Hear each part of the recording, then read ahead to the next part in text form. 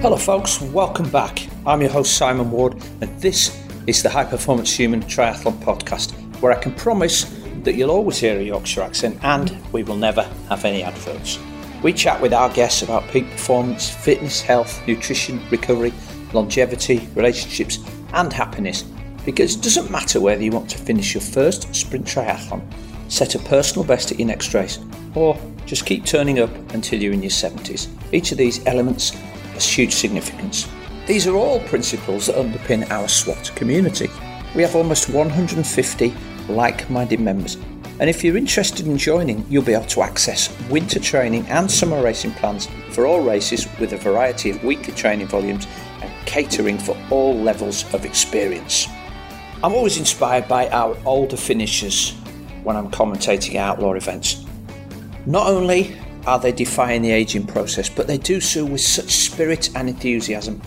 From their everyday can-do attitudes to the energy which they come to collect their awards after the event, is something to which we can all aspire, which is why it always gives me great pleasure to chat with them. Today it's Linda Ashmore who is a guest on the podcast, one of the oldest ever female Ironman finishers and the oldest female ever to swim the channel. Just a few days ago, Linda will have competed at the World Triathlon Series final in Abu Dhabi, having qualified to race all 4 World Championship distances in 2022 at the ripe young age of 76. I'm breathless just thinking about all this, so let's get chatting with Linda and find out how she keeps going. Well, welcome to the show, Linda Ashmore. Hi there, Simon. Good to see you. Yes, and you. How are you doing? You're in a bit of a quiet period before more business, I believe. Yeah, very quiet period. Well, I came back from Hawaii and Utah 3 weeks ago, had a cataract operation, and then I'm off to Abu Dhabi on Tuesday. Wow. I mean, I'm always in awe of any athlete that backs up the Ironman World Championships with something else. So you did the Ironman World Championships, and then the 70.3 in Utah, and then, which was only, 3 weeks later? Yeah. And now you're going off to do the standard distance World Championships in Abu Dhabi. So it feels like you're sort of going down the distances towards the end of the year. It's crazy because when I planned it all, it was pre-COVID, because I decided I wanted to do all 4 distances in a year, and the dates all fitted beautifully because I think there were 2 in, was it the Bahamas or Bermuda? I can't remember.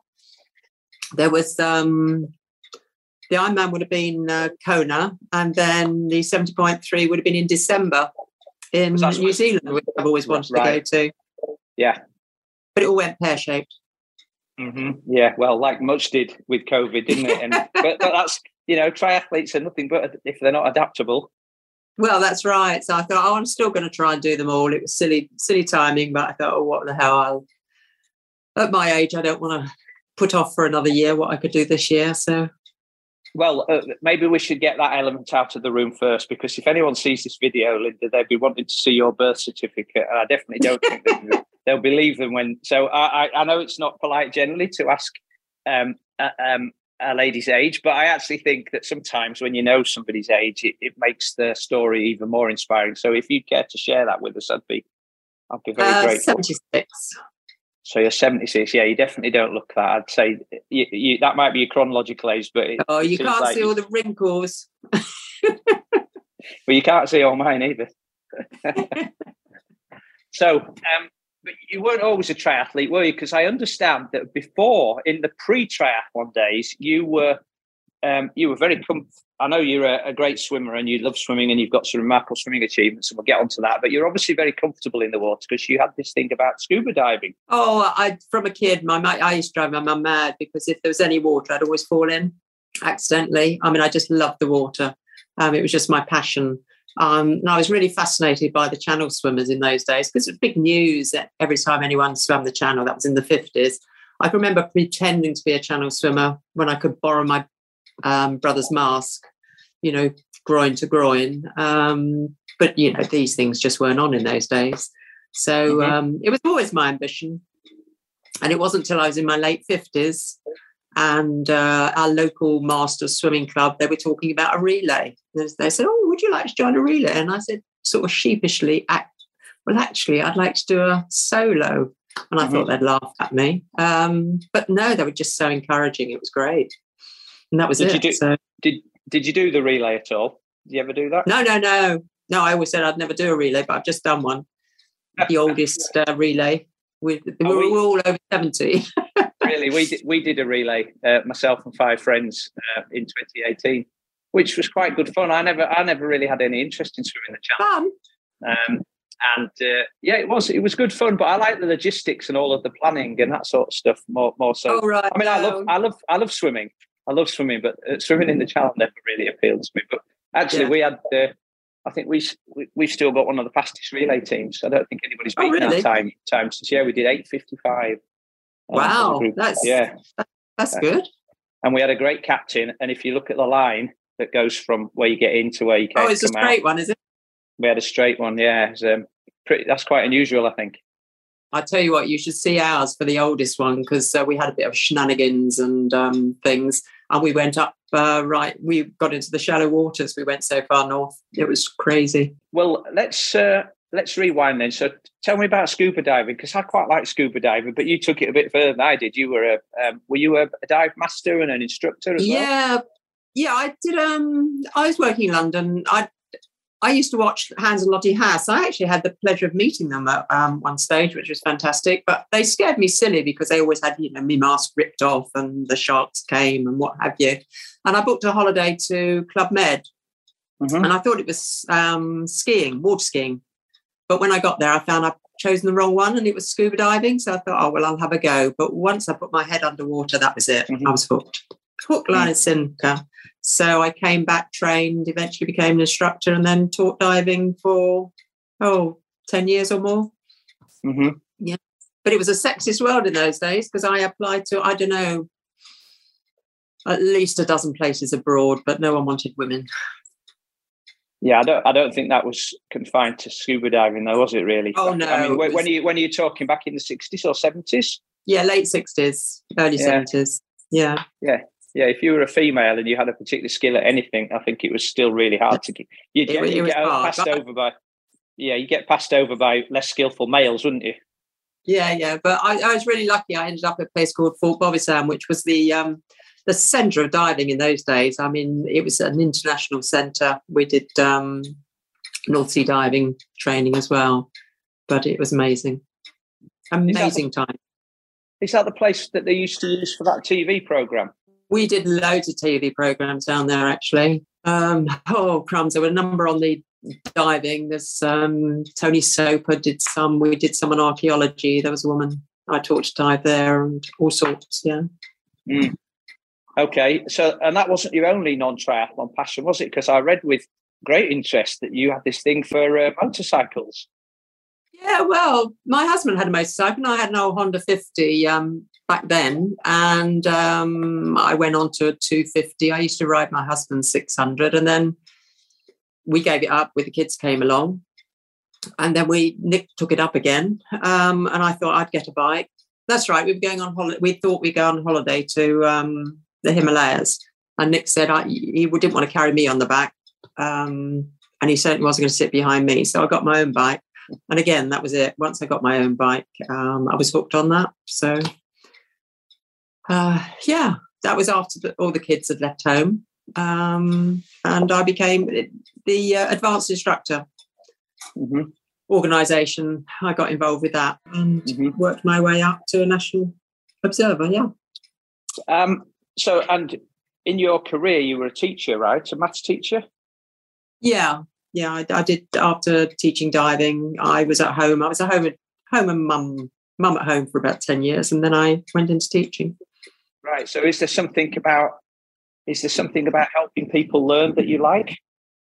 Oh, I've been involved with teaching all the way through, I think.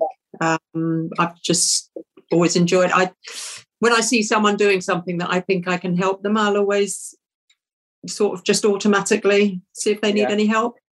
Mm-hmm. And that's been my nature, I suppose. Okay, so everything we've talked about, and we've gone past the children era, and we still haven't talked about endurance sports. So at what point did endurance sports make an appearance into your life? Well, it would have been when I was at school because Bannister had done the 10-minute mile. No, 10 minute. I wish. 4-minute mile. And my friend and I, we wanted to see, if we could run a 4-minute mile, but at school, and there was cross country as well. And I can remember someone in our boys' team couldn't run, so we were going to lose points, but they wouldn't let me run because girls just cannot do cross country. And the furthest we were allowed to run was 250 yards. Wow. I think it went up to 440 when you're in year 11. Crazy. And I wasn't a sprinter. I like the long distance. I've always liked, walking long distances. So yeah, okay. So I've always known I've sort of been an endurance and not a sprinter. And so that was it really. So I didn't really do any other sport apart from the diving. There were competitions. We did a bit of that. I did swim, did a fin swim race up the Seine in Paris once. Played underwater hockey. Fantastic game. And we had a few competitions down in Plymouth that I organised. Underwater orienteering and fin swim competitions. Yeah, they play underwater hockey at our pool. And there was a girl that I coached once. She ended up breaking it. I think she broke her back playing underwater hockey because somebody, when they have to do that changeover, somebody jumped in too early and she was in the way and they landed on her. Awful. Sort of a bit of a freak accident, but I guess anyway. I mean, she's back doing triathlon now, or she was. Oh, really? But it definitely was debilitating for her for quite a while.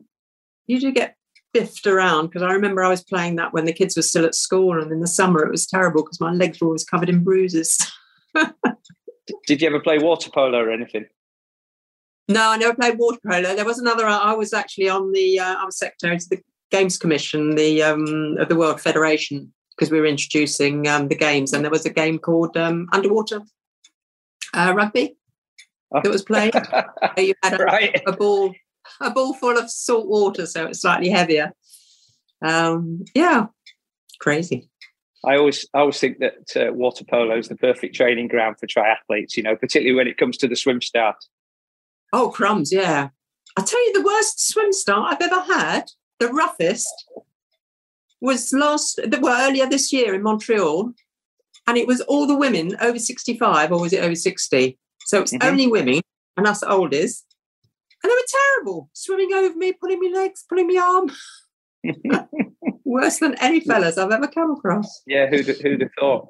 But then when I used to work in a pub, all the bouncers used to say the worst are the women when they get drunk. The blokes don't give us any trouble. He said it's terrible when they all start fighting. Yeah, that's quite funny. Yeah. I had picked the point where I had the best line, so I think everyone wanted the same line I was on. They were all trying to stop you getting away, grabbing hold of your ankle. Yeah, it's quite funny. Okay, so you're always into running and you like doing the endurance stuff. So when did triathlon make an entry into your life then? Well, my daughter was into swimming and she was doing biathlons, and I can remember going around the country with her and watching these people in the swimming pool and thinking, well, they can't swim. I can swim better than that, and anyone can run. But that's only a 200-metre swim in the pool and a 1K run, which I found very difficult. So I did a little bit of running, 1K, and that was it. And I'd watched the triathlons that have been happening around Weymouth, but to me, a 3-mile ride on the bike was a long way. So I thought about it and wanted to do them, but I couldn't find any triathlons that had bike rides less than 10 miles. Then in our club, a couple decided to do Tembe, Ironman. Then our swim coach decided to buy her husband an Ironman for his 50th, and I thought they were absolutely mad doing it at their age. But then she started nagging me, saying, you're an endurance athlete. Have you thought about it? So the seed was sown, and eventually a friend of mine and I decided if we could get up Portland Hill on our bikes, we'd do the local sprint triathlon. So we did that, and I must admit, I loved it. That was it. It was on my old Claude Butler bike, which weighed a ton. Didn't quite have a basket on the front, but it did have a carrier on the back. And that was it. And I can remember going up to my daughters and saying, I've just done a sprint triathlon and I'm going to do an Ironman next year. She thought I was mad. What was the response? She thought I was mad. Her husband just tried to poo-poo it all together. Nicola gave me a bit of encouragement, although later she said she didn't really think I could do it. But I did. So that's the main thing. So I did a sprint triathlon, then I did an Olympic, and then I did the half, and then I did the full. But I did the full, I did Bolton. That was interesting because I came out the water fairly, about 400th, I think, and I reckon I had 2,000 bikes past me because my cycling really was not good. It was a bit slow, but I got round and that's fine. I did the run and I qualified for Kona, which was great. But that was my 70th birthday present to me. But I was only 69 and I didn't realise I qualified for that year. And I thought, well, I can't not take the place. So I'll go to Kona this year. But I really wanted to do it for my 70th. And I thought, well, how am I going to qualify? And Tenby was 6 weeks later. And I thought, well, I'm trained up. Let's have a go. So I went down to Wales and did that. And I made the cut-off on the bike by 2 minutes. And the other people my age group. Yeah, it's a tough course, though, Tenby, isn't it? Tough course. So, no one else had got. I knew the other people were behind me, so I got my place for Kona for when I was 70. And then you went to Kona a few weeks after that as well, right? Or didn't you? Yeah, then another 6 weeks after that. Oh wow! So in your first season doing Ironman, you did three events within the space of like 4 months, really. Yeah. And would you believe? Guess what my time was for my first ever Kona? It was 15 hours, 11 minutes. And guess what the time was for me swimming the channel the first time? Oh, really? 15:11? Yeah. Wow. Well, and how did that feel then? One discipline for 15 hours and 11 minutes versus changing twice. Yeah. It was crazy. It was lovely. And I came third that year. So I decided, well, I was going to go the next year. And I went the next year and I came second. Got very friendly with a woman who won. She decided she was going to come back and she was going to improve her swimming. And she was amazing cycling. She really made up her time on the bike. So I said I was going to go back and beat her on the bike next year. Okay. I did. And who was that? Who was that you're talking about? Natalie Grabo. Okay. She was there this year. And it's funny because the first year I did it, there was... forgotten her name. Who won Sherry? it? Sherry, yeah. Sherry won it. And I can remember because she did a fantastic time. She did 14:04 or something. And everyone was so relieved when she retired because they thought, they're going to have to beat her. Mm-hmm. She retired. And this year, I was just so pleased. I mean, I blew it, basically. But Sherry won it, which I was really pleased about. And Natalie came second, which was nice. I didn't finish. But they really struggled, both of them. They both did it in about 16 and a half, I think. Yeah, well, we'll come back to that in a moment, the Kona thing, and because. But I read on your website that you're a breast cancer survivor. Is that right? And that was one of the things that sort of was a catalyst for you doing triathlon as well to get into them. Was a fundraising thing. Did I get that right? Yeah. Yeah, basically, I remember when the fella said, I think that is cancerous, blah, blah, blah. And honestly, within a millisecond, because I'd swum the channel once, and I always said I was going to do it again when I was 65, because once you do a big challenge, it's a big downer. You've got to have another goal. So I said, I'll do it again when I'm 65. But 65 sort of came and went because my heart wasn't in it at all. I had no inclination of doing it. But when I was diagnosed with breast cancer, honestly, within a millisecond, there was two things happened. One was I decided I was going to swim the channel again. And the other was I was going to buy the motorbike I've been looking at, the new one that I couldn't justify buying. But I thought, yes, I can. So I decided I was going to swim the channel again. So that was on the cards. That was fine. And I'd already booked a boat. So I kept just saying next year, as each year came about. But through breast cancer, I was diagnosed with osteoporosis. Was that as a result of the chemotherapy then? No, nothing. It's just something it's inherited. Okay, it was unconnected, but just diagnosed at the same time. Some of the medication does affect that as well. So I was on, they gave me special medication to combat that, some horrible alendronic acid, which is, ghastly stuff. But they said I need an impact sport. I need to do some walking or something. I said, well, I do running. They said, you might fall over. But never mind. So I was going to take up walking. So I took up running. That's right. And I think that's why my coach said you ought to do a triathlon, because I'd taken up running and I was swimming. All I had to do was put the bike in.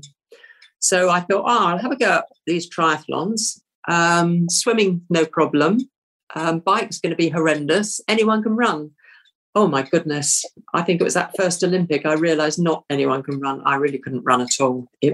That's been the hardest for me to get to grips with.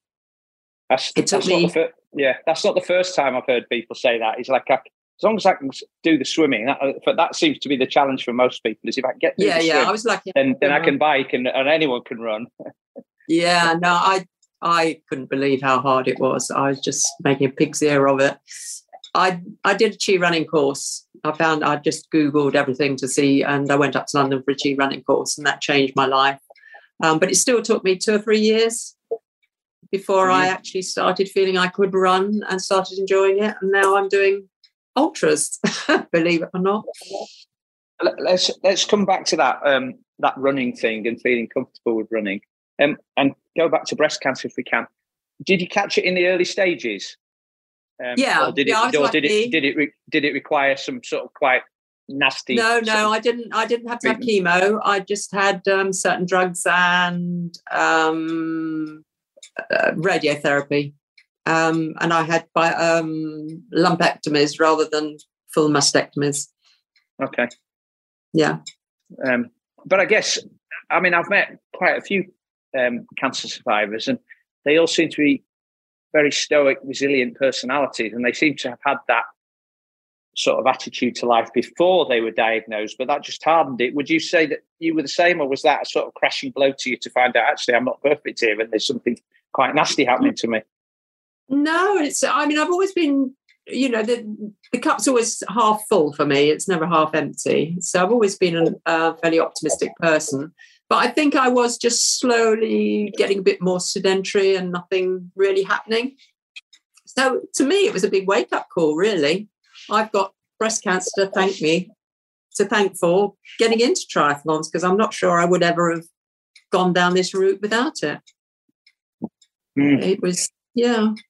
Yeah, and that's something I've also heard with other people, is that it was a catalyst for them to actually wake up and think, do you know what?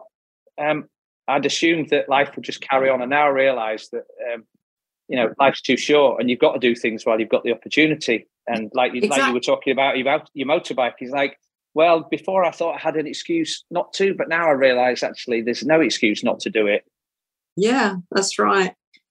Yeah, you just got to get on and do things. Yeah, as I said, I was very lucky because a friend of mine, she had breast cancer shortly after me, and she was talking about, self-help groups and things. And I thought, I don't need that. And I was thinking, it's just I've just always had this positive idea. And I can remember my daughter telling me off for not telling me what my result was when I went for my first checkup, because I just assumed it was going to be, positive result.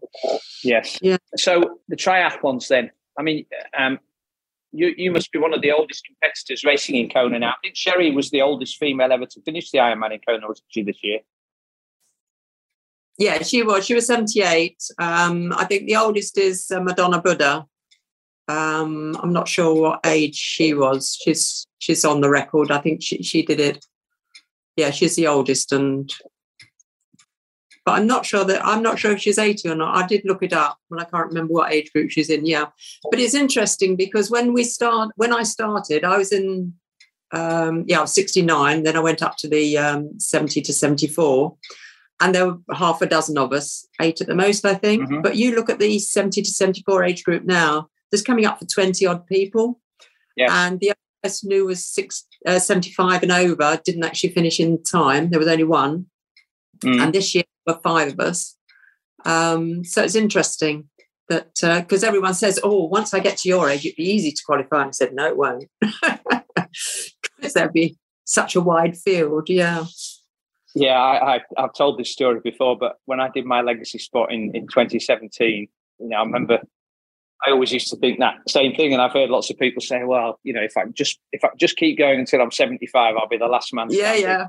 In that same year, you might know this gentleman actually. He's a good friend of mine now. He's been for some years. So in 2017, Simon Butterworth was the winner of the 70 to 74 category, and he passed me about, I don't know, halfway out towards the Energy Lab on the run. Oh, really? So and he won his age group, and so there I was thinking, well, I can't even beat the guy who wins the 70 to 74 age group category now at 53. So in another 20 years' time, I've got absolutely no chance. Yeah, it's amazing the time. I mean, I was gobsmacked at the times the fellas are doing, but times are coming down now. I mean, it was when, the older people, we were, 15, 16 hours was normal, but Sherry did it in 14. I was determined to beat her time. No, I just wanted to get under 14, that's right. And I actually did it in 13:40, I think. And there's Missy Lagrange, who's just moved up to the age group below me. She's doing some fantastic times as well. So it's interesting. Yeah, and Donna K. Ness as well. Donna Smyers. Donna Smyers, Karen's sister, was quite high up in her age group in the 60 to 64, I think, wasn't she, this year? Yeah, so, the times are coming down. And like you say, the men's and the women's, the number of athletes that are competing further on into that age category is just awesome, really, to see them. And I love seeing them abound. The day after an Ironman, most people are limping around, but it always seems like the older girls and guys, they just bound up on the stage full of enthusiasm, belying their years. The first few I did, people were definitely had those, DOMs. But I think because of all the information available, coaches, internet, people are training properly. And that's why I think, especially my age, I advocate people to just keep active, whatever they're doing. I was just thinking about it the other day, bringing the shopping in and, husband, I'll carry that. It's heavy. Or could you take the Hoover upstairs for me? No, do it yourself, because weight training for my age group, women, especially for bone density, is the best thing. So I advocate everyone of my age should keep active and do weight training. Well, we'll come back to that in a sec. Let's just talk about the oldest athletes in Kona. Is that something that's on your radar then, to be the oldest female finisher in Kona, or to be the oldest ever? This was going to be it, but I always say that, don't I? Who knows? That was going to be it, but I got everything wrong this year. I think I was ill, actually, and I also, I'm sure I was dehydrated as well. So I found the bike ride incredibly difficult. I did finish it, but really slowly. And then I cramped up so much on the run. I just called it a miss. And I thought, oh no, that's it. Been there, done that.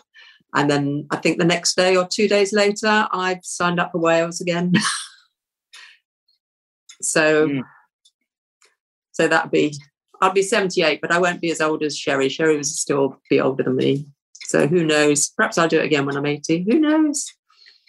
It did seem to me this year that it was a lot hotter and more humid in Kona than it has been in previous years. And I think the wind was less, wasn't it? So, I know people always talk about the wind, but it always seems that if you get less of one, you get more of another. So it's never an easy day.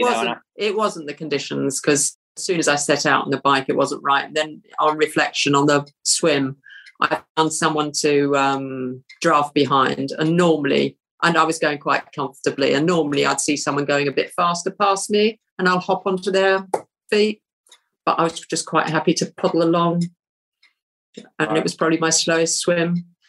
So I don't think I was quite right on the swim. I thought I was, and then when I got on the bike, I knew right at the word go. By the time I got onto Queen K Highway, I knew I was struggling. I could have given up then. I got off the bike and I checked my rear wheel to see if the brakes were sticking, because it felt like that. It just wasn't happening. I don't know why. Let's talk about your channel swimming, because at one point you were the oldest female to have swum the channel. Is that still the case? Still am. Yep. Okay. Yeah. Basically, I was. that was interesting because I decided I would do it when I was 60. That was my 60th birthday present. And there was a woman who was supposed to be 61. And it turns out I was 60 and 10 months and she was only 60 and 9 months. That was Sue Oldham from Australia. She came along and did it again. And then an American's come along and done it, Pat Garrant, something or other. And she's still swimming. She might well do it again. Who knows? So when I did it the second time, I became the oldest woman again. Mm-hmm. Yeah, and that was. I was vaguely thinking of doing it again, and become the oldest person to do it rather than the oldest woman, and that would have been this year. But I did a relay last year, and I thought I don't want to. It's the training, hours and hours in the water. Mm-hmm. Backwards and forwards, Weymouth Bay. Weymouth Bay is absolutely fabulous, but 6 or 10 hours. Life's too short. Yeah. I've got other things to do. Interesting that with all of those endurance records and things you wanted to do, you're saying life's too short now to try it again. But like you say, there's so much stuff out there. I mean, I know you've taken up ultra running recently as well, haven't you? Yeah, that's more my passion. I really enjoy that, and I've got a couple booked. This year's a bit quiet, but it will be my running year. I did. We've got a fabulous cafe, Sandsfoot Cafe, an open air cafe, and the owners of it are just amazing. They inspire everyone. They've done every challenge going to man, and inspire everyone else to do it, and collect really an eclectic group of people together. And they invented a Cafe 50, which is a 50-mile round trip from the cafe. So you just have to wave to the camera on the way out and wave to the camera on the way back. And then you get a free coffee eventually. Those are simple rules to follow, aren't they? Yeah. So I always had that on my radar, and then COVID came along and I thought, all right, might as well do it because I was out running over the fields and things. So I did that. And then there was another one, the Oneer, which they'd done, which I was in awe of. And then a friend of mine, a girl, she did it. And I was, totally in awe of her. She's in her 30s and I couldn't believe it, which is 80 miles along the Jurassic Coast, 24-hour run. And then with COVID, I thought, I've done 50 miles. I've done over 12 hours. There's no point in doing the half. I'll sign up for the full. And put out a feeler to my friends saying, anyone crew for me? And they said, oh, yeah, go for it. I was convinced there was no way I could do it. They were all convinced I could do it. And lo and behold, I think it was 23 hours, 50 minutes or something. And I finished it. I can't believe it. I was gobsmacked, absolutely gobsmacked. So you're 76 now, Linda, and it seems like every time you complete an event, 2 more get added to the bottom. So rather than your to-do list getting shorter, it's getting longer. Do you ever actually stop to consider your age, or do you just sort of think, right, I'm not bothered about that. I'm just going to get on and do these things until I can't do them anymore?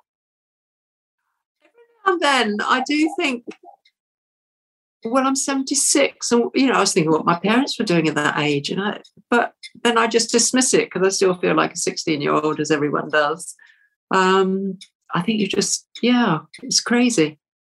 I can't believe it. I mean, I as I said, I'm lucky, that I've got a positive, thought on life. I'm active. I've got a body that stands up to all the training. I keep wondering when it's going to give up on me.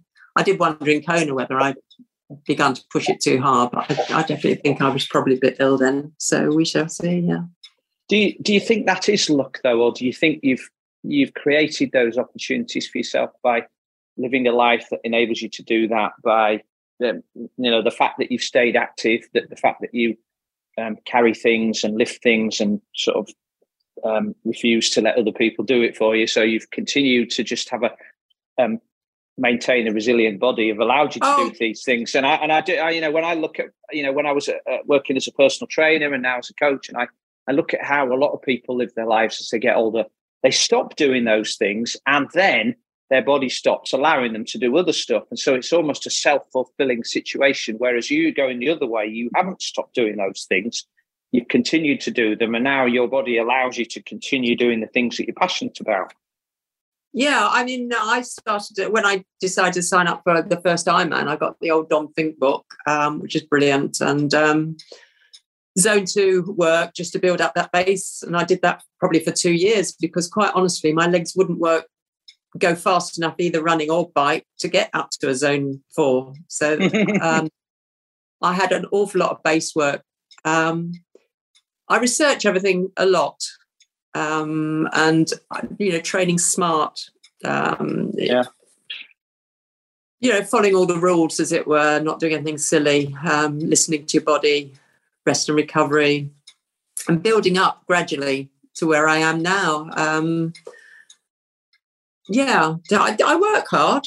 I work hard at it, and I reckon I'm fitter and stronger than I have been, and I'm still getting faster running, which is crazy. I'm just wondering when I should be slowing down. I mean, lots of people with running, obviously, they've been running all their life and they're slowing down, but I'm sort of going up. I'm slower on my swimming now. I've lost some speed on that. After breast cancer, I just haven't been able to get my speed back because I used to do the long distance events. I did the 1500. I think I got the British and the European record once, and maybe the 800. I can't remember. But that's gone. Do you, in your training plan then, is it part of your goal to try and get faster each year, or do you take the approach that actually if I can have the same level of fitness as I did last year, that's the same as getting faster when you're younger? No, I'm growing every year, because certainly when I came second and I wanted to beat Natalie the following year, my friends were great. We used to think called the Costa Run ride, which was 6 in the morning right the way through the winter. Meet down in Weymouth, cycle up to the local Costa coffee shop, and there's a few hills involved. And my friend used to be nagging me, "You're going to beat that woman! Push yourself up the hills." So that I can remember that year was definitely getting strength on the bike. So that was my concentration. Mm-hmm. And then last year it became, just before COVID, it was going to be running. My main concentration, and that's what I'll be working on for this year, I think. So I'm interested in this transformation that you had then, where you said you found running extremely difficult and challenging, and that was the case for a number of years, and then you took up chi running. So what was the change that you got from chi running? And was it a mindset thing, or was it a physiological thing? No, well, first of all, the distance, getting your head around that, and it was Sam from the Southwark Cafe, because that second Kona, I went with totally the wrong mindset. I remember listening to Mark Allen after that, and he was talking about that, because I went the second time to win, and I was racing, and I was looking to see where the others were and everything. Totally wrong. And on the run, it was horrendous. I was in a big, big black hole. It seemed forever. I can remember I got onto Queen K Highway, and you've got to run up to the Energy Lab. What is it, 3 miles? Mm-hmm. I was asking every athlete as they came down, "Where's the turning? Where's the turning?" It seemed forever. So I knew I was in the wrong mindset for that. And then Sam suggested I did a standalone marathon. So there was a local one in Dorchester. And I got my head round distance by doing that. And I can remember saying to my son, "Oh, could you drop me off at Asphodel?" And he said, "What are you doing?" I said, "I'm just going to run to Dorchester." He said, "How far's that?" I said, "About 13 miles. And he thought I was mad. But after that, distance was fine. I was still plodding at a reasonable pace. I was quite happy with that. And then our local running club, I was interval training on a Thursday night. And I can remember the first time I actually sprinted, between lampposts, as it were. And I thought, wow, this feels good. And it grew from there. So explain what chi running's about then. I've heard a little bit about it. But. Yeah, basically, it's to do with Tai Chi, where you just balance your body. So basically, you got 3 Dantian, which is in the middle of your belly, in the middle of your body, the middle of your chest and your head. So they're stacked on top of each other, a bit like stones when they're balancing. Mm-hmm. So you're not using any muscles or anything to hold any of your body in place. So it's just all balanced. And then if you just tilt the whole body forward without actually bending, so you're not trying to hold your head up or hold your back up, guess what? Your leg falls forward. Yeah, that's what you're saying is really interesting. I don't know if you've heard of Shane Benzie. Shane's written a book called The Lost Art of Running, but he talks about, people say he's a running coach, and he says, no, I'm actually not. I'm a movement coach. And he talks about the fascia a lot and how the fascia is all load of elastic bands. And he uses this sort of thing called the tensegrity model that shows you've got sticks and you've got pieces of elastic. And when the pieces of elastic are all perfectly tense, it maintains this structure, but then you can stretch it but out of shape. But that means that certain bands go loose and other bands go too tight. And then if you let it go, it all goes back. And that's how the skeleton should be supported. And when it is supported, everything is stacked one on top of the other, like you've just described. Yeah. And he talks about if you run looking down, so when your head's down, what happens? Your tension in the front of your body is too loose, and the tension in the top half of your back is too tight. And so that gets you off balance. He talks about keeping your hips high. And it's a really interesting concept, but it seems like it's very similar to what you've just described with the achievement. Yeah, there's lots of people. I mean, Born to Run is a fabulous book, and that's basically the same thing as well. So whatever you call it. So I did that. I did a couple of courses, and then during COVID, I did the instructor course as well. I thought, and that brought me on a lot, because obviously when you learn to teach, you learn a lot more about yourself as well. So it's a good learning for me. So I was interested to hear you talking about strength and conditioning for older females. Is that at what point did that become something in your life, or have you always been involved in No, that's fairly that's relatively new. Let's think. I was doing TRX and some weight training, some circuits, as it were, before COVID. Yeah. So I had already started that. I think I started yoga. Yoga was brilliant. I highly recommended. I think that was recommended on a swimming course I went on, a weekend course. And so I started doing yoga, and that made a big, big difference to, my posture and just general everyday living, which I found good. And then, as I said, this crowd from Sanford, they were all going to TRX and circuit training. So I went and did that. And then, I suppose that started it all. And I was going to the, we have got a local gym, but I've got weights at home I was doing. And then during COVID, I collected even more weights, and I've been slowly increasing it. And I don't know if you noticed, but I think it was a few months ago, suddenly it was on national news saying people should be taking up weight training. And I thought that was interesting. Yeah, I've been a strength coach, most of my adult life in one form and another.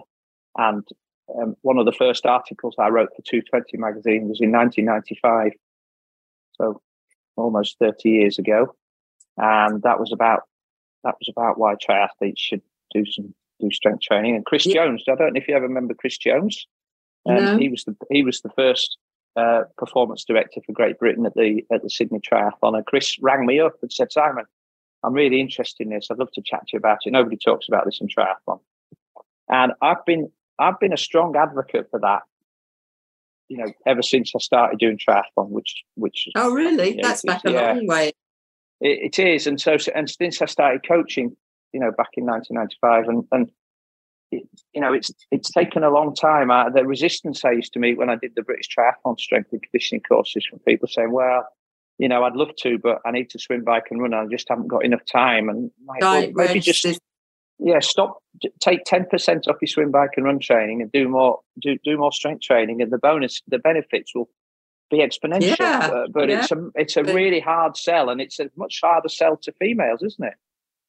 Yeah, it is interesting. Although it is coming through now, because I just started coaching, and I've had some local women or 50 plus, and they're all into either yoga, Pilates, and strength training. So it's, and I've been pushing it, and I think some of them are already there, but they're taking it up. So it's great. Yeah. I think we've had to get over this idea that if you lift weights, you're going to gain muscle and put on weight and it'll make you slower. And that's absolutely not the case, is it? Oh, it's rubbish. Yes. But yeah, you go to the gym and you see these guys all going, just the way they're using it, and they're just building muscles. And I can remember actually some really muscly fellas coming to swimming, and they had all these, big shoulders and everything else. And I was swimming alongside thinking, I'm beating them, Yeah. They had these muscles, but they didn't know what to do with them, or they didn't have any strength. Yeah. So let's talk about your coaching now then, because given what you've said about being a maths teacher, being a motorcycle instructor, being a scuba diving instructor, you've got such a lot of credibility and just an accomplished CV that it feels like sharing your experience and being inspirational to other people is a natural extension of everything else you've done. Is that just how it's all evolved for you in the last few years? Yeah, amongst all the people locally, I can remember out on a bike ride, and I was with someone, and I was just talking about something. I think they were doing something, and I said, well, I can't really sound an expert, I'm just a novice. And they turned around and said, no, you're not, because they knew and in their eyes, I was this world champion who'd been to Kona, and I thought, yes. So after that, I didn't feel apologetic, because I can't help myself if I see someone doing something that they could do better. I say, do you mind if I say it? And if they object, that's fine. If they don't want to do it, that's fine. But I just found myself naturally doing it. So it just seemed a good idea to do, because I'd run the course on the motorcycling side. I'd introduced motorcycling to women. Yeah, I changed a few things there as well for women, which was good, because we always used to do track days. The IM do track days for skills days. And then because I ran some, within the advanced motorcycling world, it's, so much testosterone flying around that women get put off. You just have to say something, and, they say it the wrong way. So I ran a couple of skills days just for women and I think we had about 50 women bikers all together, which was fantastic. And the IM picked it up, and they started doing all women skills days on the track. I'm not sure they do that anymore, but certainly within the groups that go on the track, they always have an all women's one that people can opt for, and run by a woman instructor as well, which is good. Sorry, I digress. Yeah, I'd be interesting going back to that though. Did you find that when you started doing triathlon that your understanding of riding a motorbike and cornering and how to position yourself was an advantage for you as a cyclist? Oh my goodness. When I think of how I used to ride a bike, on the pavement, I was terrified of everything. It does get me into trouble sometimes, because I look at the traffic and I zoom into a roundabout and I think, whoops, I haven't got the acceleration to get out. Mm-hmm. But apart from that, no, road skill, traffic skill, observational skills, reading the traffic, reading other people, excellent. And now when I do my coaching, I always take people out on the bike to see what they're like, where they are, if they're positioning themselves. Because you often see these accidents, and someone's had this horrendous accident and it's not their fault. However, they put themselves into a position where it happened, whereas they could have been in a different position to avoid it happening. Yeah, I absolutely agree with you about that. I used to be a bicycle courier a long time ago, and one of the things I learned then to stay alive in the city was it has to seem like being quite aggressive by placing yourself out into the road so people notice you have to go around you, rather than what people might call defensive riding, where you're riding in the gutter, because if you're riding in the gutter, people will force you into the gutter, and then you've got no options. But that's exactly how they teach you to ride a motorbike, isn't it? It's be seen, be safe, put yourself in a position where people notice you, and think that everybody's an idiot. Well, exactly. Everyone else on the road is an idiot, out to kill you.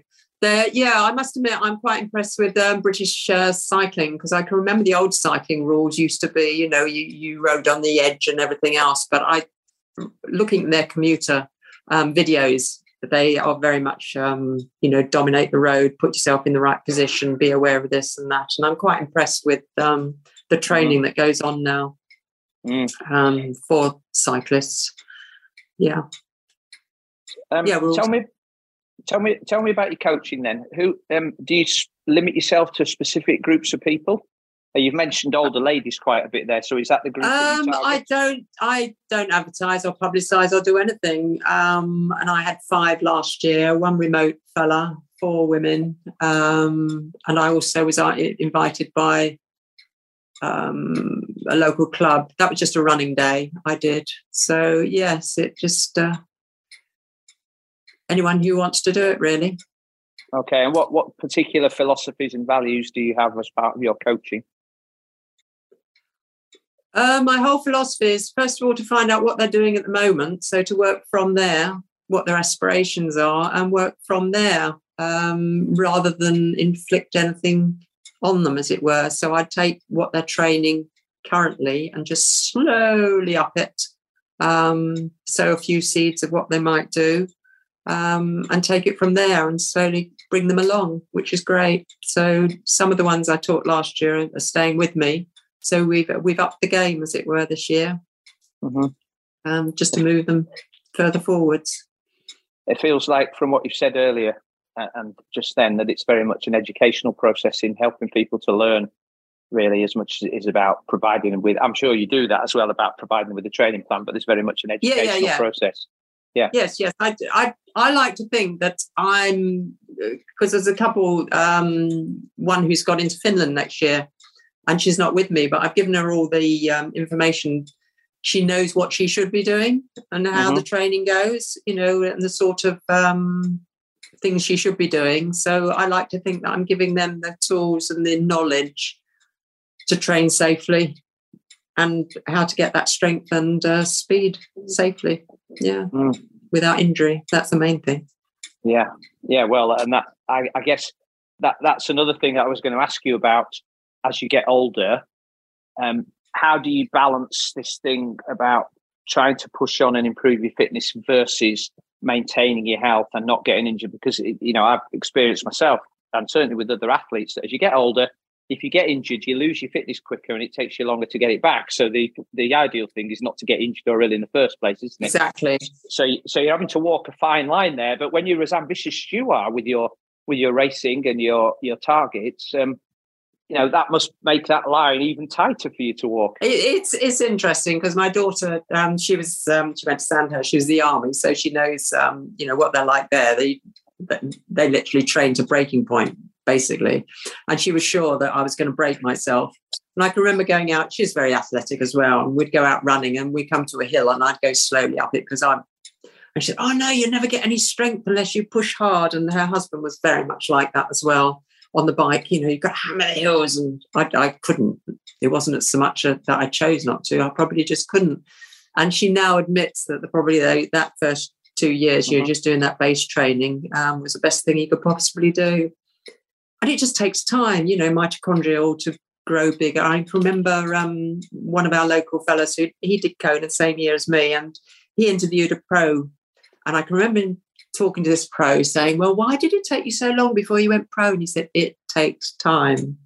And I was very fortunate to win a prize to ride with the Brownlee brothers. We were an hour in the pub before we went out because they were waiting for breakfast. And this was when he just had Ironman on the horizon. And I was talking to him about that, and the same with him. He said it takes time to get up to that endurance level. Yeah, I remember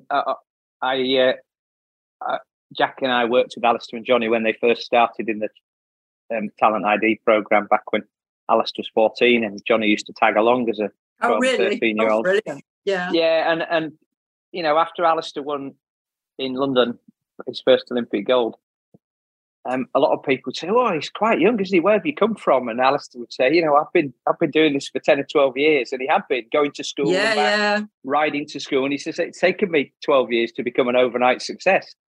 Yeah, exactly. Yeah. And those were the foundations then, because Alistair used to, my gym was near where Alistair and Johnny used to live. And I used to cycle along the towpath to work, and they used to go the other way to school. Yeah. And so I'd see them, and so they'd be just riding 10 miles, riding back 10 miles, swimming during the evening, sometimes running back, every day in those formative years. And that was Malcolm's influence on them was the whole zone 2, just nice and easy, build it up slowly. Yeah. So worked for them, didn't that they? was interesting. While they was here, they were sort of they were with another guy who's also got a gold medal in shooting. They were his guests, and they were doing a charity event. And as I said, I think there were 4 or 5 of us went out riding with them.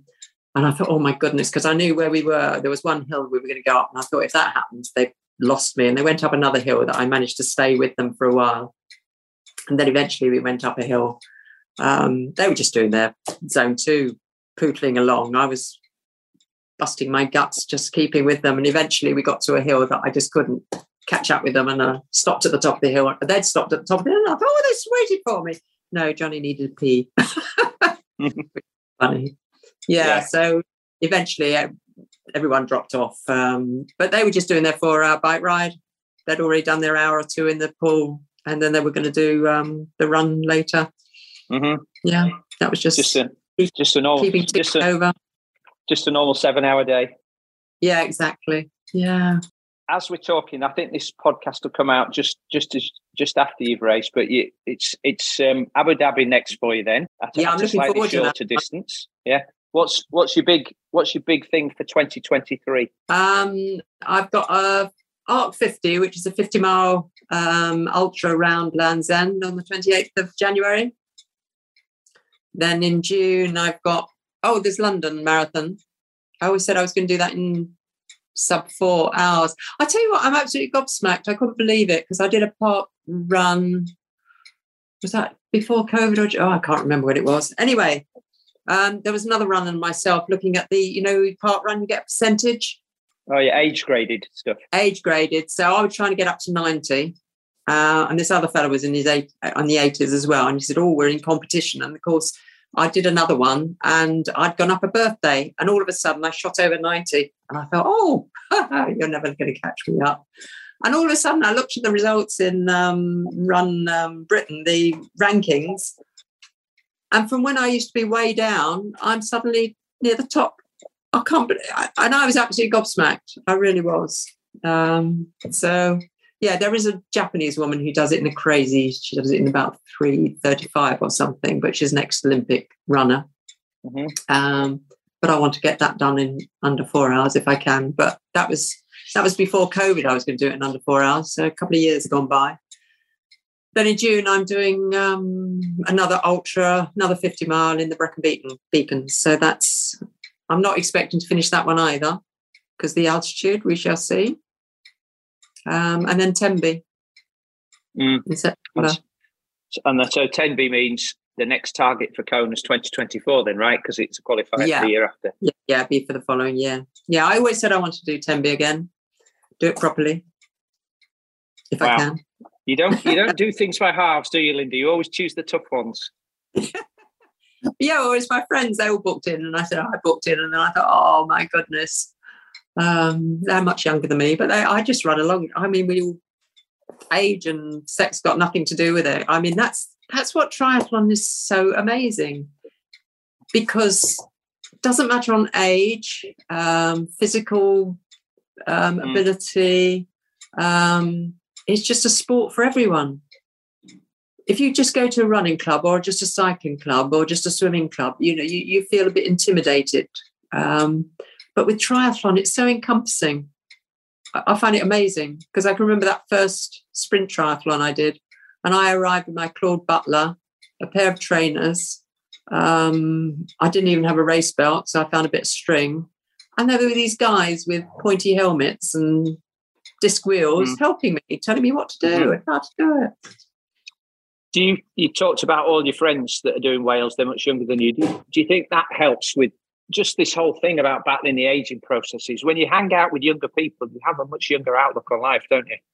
And totally. their enthusiasm sort of carries you along as well. And again, back to what you just said, you forget about how old you are and you just carry on doing it. Yeah, and they're an inspiration to me because I'm doing things that I never thought I would do. Because people, when they say I'm inspiring to them, but I do realise now that, they think, well, if she can do it, perhaps I can. So it's nice to think that I have got people into the sport who wouldn't otherwise have done it. Well, you talk about the Brownlees or Georgia Taylor Brown or any of those elite athletes, we can all be inspired by them, but we're never going to be as good as them. At least most of us aren't going to be able to reach the heights that they have. But Linda, and please take this as a big compliment to yourself. You inspire us all with your enthusiasm and your accomplishments, and we can all aspire to keep going with the same enthusiasm and intention for as long as possible. And I think that gives us all, the younger people, something to grasp at. That look, if Linda can do it, she's positive, she's got a great outlook. Then there's no reason why I can't continue to do that. And I think, and I do, you should take an awful lot of credit for that and for inspiring people. So on behalf of all of those people, I'd like to say thank you. Oh, thank you. I must admit, I've come to accept it now because so many people have said it, but I do find it weird. But if I can get some people to get active that wouldn't otherwise have been active, I'd be pleased. And what I really want to do is a local community, just get the women out and doing things. Well, we should send this podcast around to them, and maybe you'll get a collection of ladies that you can inspire to just do something more than they think they're capable of. That's right. Yeah. Yeah. Well, if every triathlete here's a challenge for listeners, if every triathlete that's listening just inspires one person to try to do something they don't think they're capable of, that would make the world a better place, wouldn't it? Yeah, that'd be brilliant. Yeah. All right. Let's check back in a year and see who's taken us up on our challenge. Yes. Okay. Well, look, Linda, it's been fabulous to catch up with you. Thank you very much for sharing your life and your experiences. I do hope that it's inspired more than one or two listeners, and I do look forward to seeing you out there at some point in the future. Maybe I'll have the opportunity to call you across the line at an outlaw event one day. Oh, that's interesting. It's funny because outlaw doesn't appeal to me at all because it's flat. Oh, well, you should. And I like my club roads as well. Yeah, we're not doing Bowood next year. You'd have liked the Bowood course. That's a bit more lumpy. Is that a bit lumpy? Yeah, I did Sable d'Olonne, and I thought, oh, this is great. But that was just undulating, and the same actually. Utah, I thought was, mind you, it was just so cold that you just couldn't get your legs working. That was hard work because it's long drags up these. I thought it'd be a lovely course. Perhaps if I'd been a bit more on top of the form and not so cold, I might have enjoyed it more. Yeah, well, you're altitude as well in St George, aren't you? So and altitude. That's always going to put you under the cosh from the gun. Well, it was less than 10 degrees and we were all dressed as though it was going to be 30. So, Well, Linda, once again, thank you so much for being on the call. I really appreciate your time, and have a great event in Abu Dhabi. Best mechanical luck, as they say. Yeah, thank you very much. Okay, take care. Bye-bye now. And you, bye. Thank you to Linda for being a guest on this week's High Performance Human podcast. As usual, you can find links to all of today's discussion topics in the show notes below. To make sure that you don't miss any episode in the future, please go to iTunes, search for High Performance Human Triathlon Podcast and click the subscribe button. Please don't forget to check out links for joining our SWAT community. That's all for now. I hope you have a great week, and I will definitely see you on the next episode.